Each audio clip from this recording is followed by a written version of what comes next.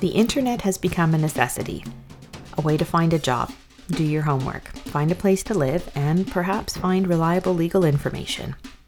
The justice sector is under pressure to use more technology. But how does this affect those who don't have regular access to a computer or the internet? Smartphones, tablets, and laptops are pervasive, so it's easy to forget that they aren't accessible to everyone. In this episode, we're looking at the link between technology and justice.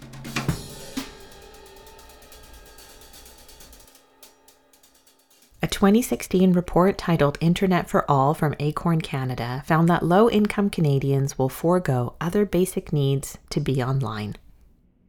Of the 400 surveyed, 59% have dipped into other budgets to pay their internet bills.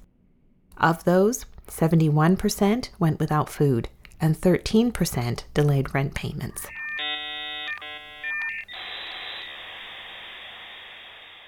I think a lot of times technology is focused on how do we get people into the system? How do we help them assemble their documents? How do we get them information to know whether they're in the right place? All these things are very important parts, but I think we lose something over time if we don't ensure that the principles of justice, which are fairness, equality, all these things that many people think are sort of quaint and nostalgic in our current society, but I think we're starting to realize are nonetheless fundamental for a cohesive justice society, are not lost through technology. That's Michael Gottheil, Executive Chair of Social Justice Tribunals Ontario. SJTO works in parallel with traditional court systems.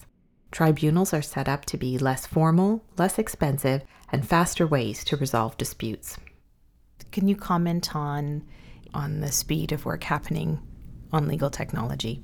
If you really believe in society as a collective, I think technology has the potential to connect us and really leverage and harvest some of that collective wisdom and spirit and information, which is all about justice ultimately. So I think what's too slow is technology connecting its potential to fundamental principles of what people seek in justice. Perhaps some of my views and ambivalent views or contradictory views are based on my own experience as a person with a disability. I'm blind. I have an eye condition called retinitis pigmentosa. And so my own experience with technology has been an interesting journey. As I said before, I'm sort of cautious about technology as the be-all and end-all. And yet technology, in terms of screen readers and adaptive devices, have allowed me to continue in my career and excel in the work that I do. At the same time, as I've experienced the flourishing of technology, the introduction of technology into workplaces and so forth, I also see the way technology can create further barriers. Technology can be used as a platform to have a more inclusive society, or if we're not careful, it can continue and even exacerbate isolation. What do you think developers and people working in the legal tech space need to be aware of when they're designing new services and tools? Oftentimes, in many areas, it's the people who are the most disadvantaged who are confronted with the greatest access to justice barriers, and often are the ones who are in most need of the legal system to protect their rights or to advance their rights or to resolve issues. We know that for many individuals who may be middle or high income, they just don't interact with the legal system as much. We know that statistically people who are lower income and face a variety of barriers are the ones who will confront the legal system. And so we need to recognize that fact. I have often wondered why innovation is linked to technology so directly. I think technology at this point doesn't merit that label necessarily. I think that what innovation means is you're doing something new and trying things new ways. I don't mean to minimize all the things that technology can do, but I still think we need to make sure that it's based on the reality of people's lives and what works for them. We wanted to learn more about the digital divide, so we sat down with Julie Mathews, the Executive Director of CLEO, Community Legal Education Ontario. The mandate of CLEO is to provide to serve low-income and marginalized communities across Ontario and ensure that they have access to meaningful, effective legal information to help them with their legal problems. And because the digital divide, both sort of the physical problems that many people have in accessing the internet as well as the digital literacy problem, those issues disproportionately affect people who are low income or who may be marginalized for other reasons. CLEO recently launched a website called Steps to Justice.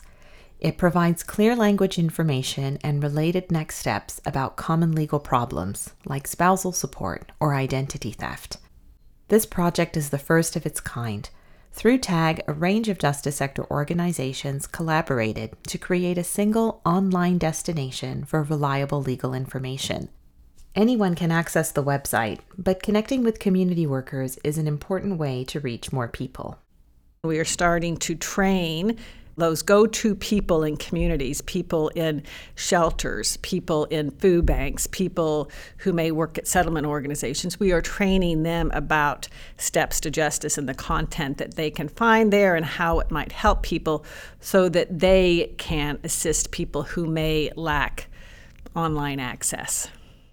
Those go-to people play an important role as a link between the legal system and the people who need legal help. Last year, TAG conducted a survey of a key intermediary group, librarians in Ontario. Our survey found that people come to the library for free access to computers, the internet, and also for legal information. Librarians routinely hear about their patrons' legal issues, which include accessing government benefits or problems with housing or employment. Results showed that librarians are keen to support access to justice in their communities. If we can reach them through technology methods and help them understand the information that people may be asking about, we are essentially giving a really useful conduit to people themselves who have their problems. So those librarians, those shelter workers, they're passing on the information to people who may not have that digital access.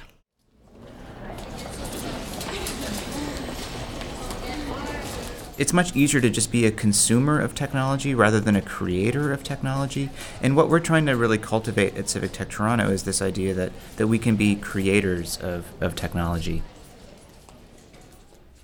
We met up with Gabe Sawhney, Executive Director of Code for Canada, a new not-for-profit organization that will develop digital solutions to make government services more user-friendly.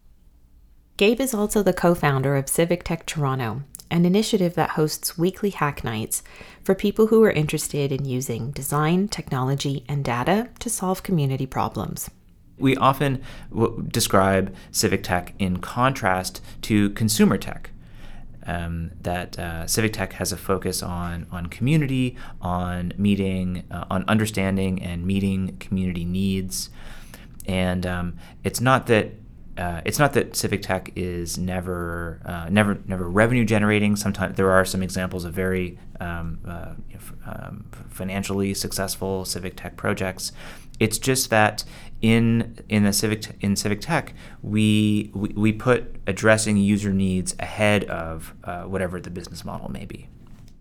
In Canada, in sort of large organizations, including government, there are still challenges in how we think about technology, how we build technology, how we procure technology.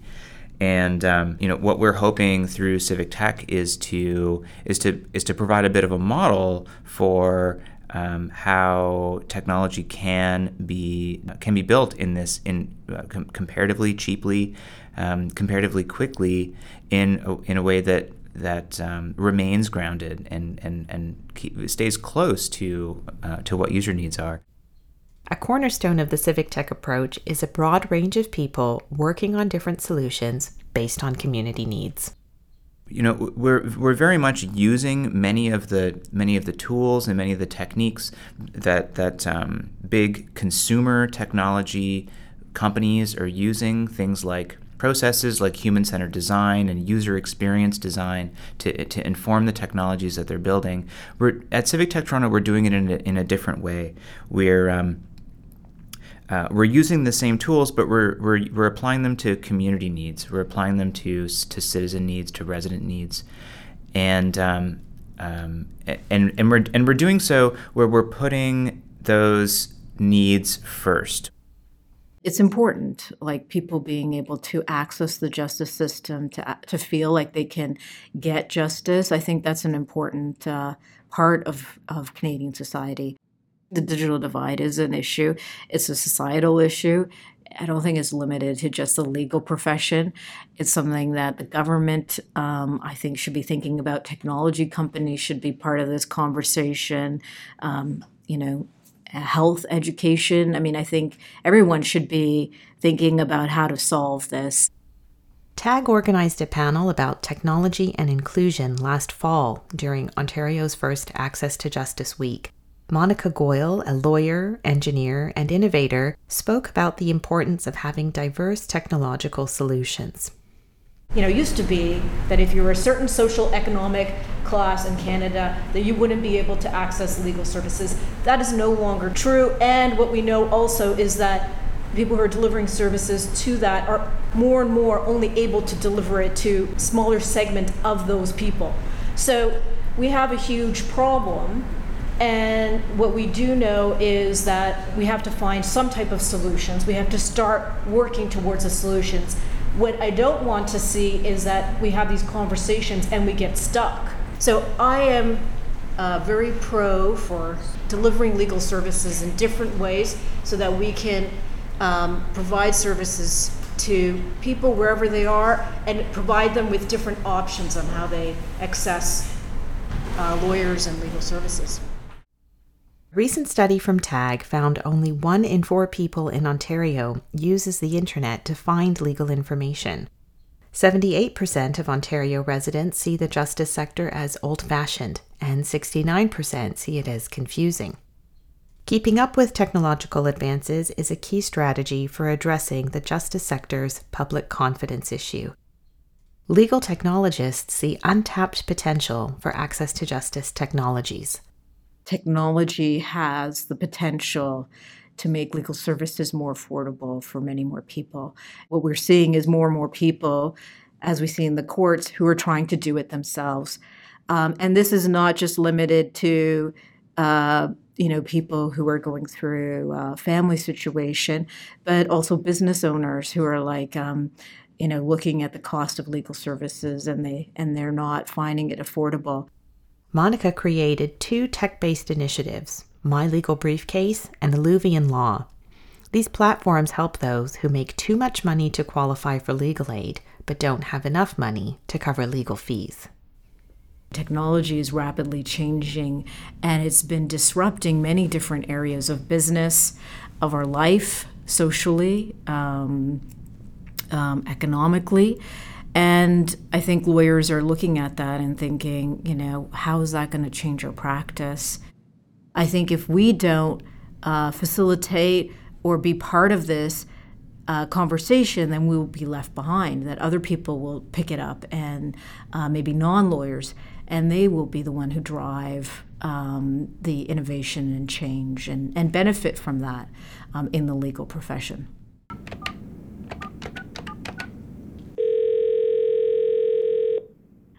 Hi, Amina, it's Sabrina. We called Amina Juma, founder of Legal Hand, an online platform that connects people with lawyers who unbundle their legal services.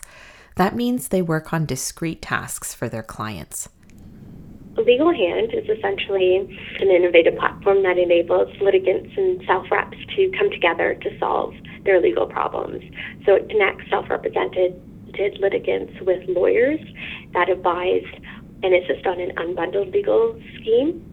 For more information about unbundled legal services, check out our Law a la carte episode.